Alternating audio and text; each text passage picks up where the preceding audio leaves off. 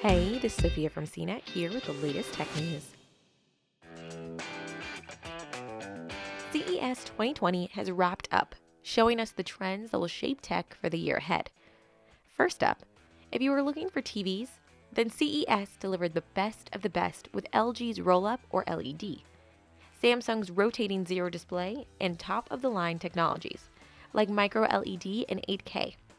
As for TVs you may actually want to buy, there's a new OLED player in town, with Vizio announcing an OLED TV to compete against LG and Sony. Next, CES 2020 gave us AI everywhere. Samsung unveiled its new Project Neon with AI chatbots that look and act like real people. And LG showed off a new AI-powered washing machine that detects different fabrics in the load. The big surprise of the show? Sony unveiled the concept car from the same AI team that brought us IBO, the robot talk.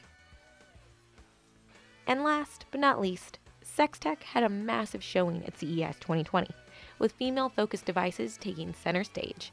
The category has had a rocky past at CES, but sex tech was officially included in the show this year under the health and wellness category, with companies saying that this is only the beginning.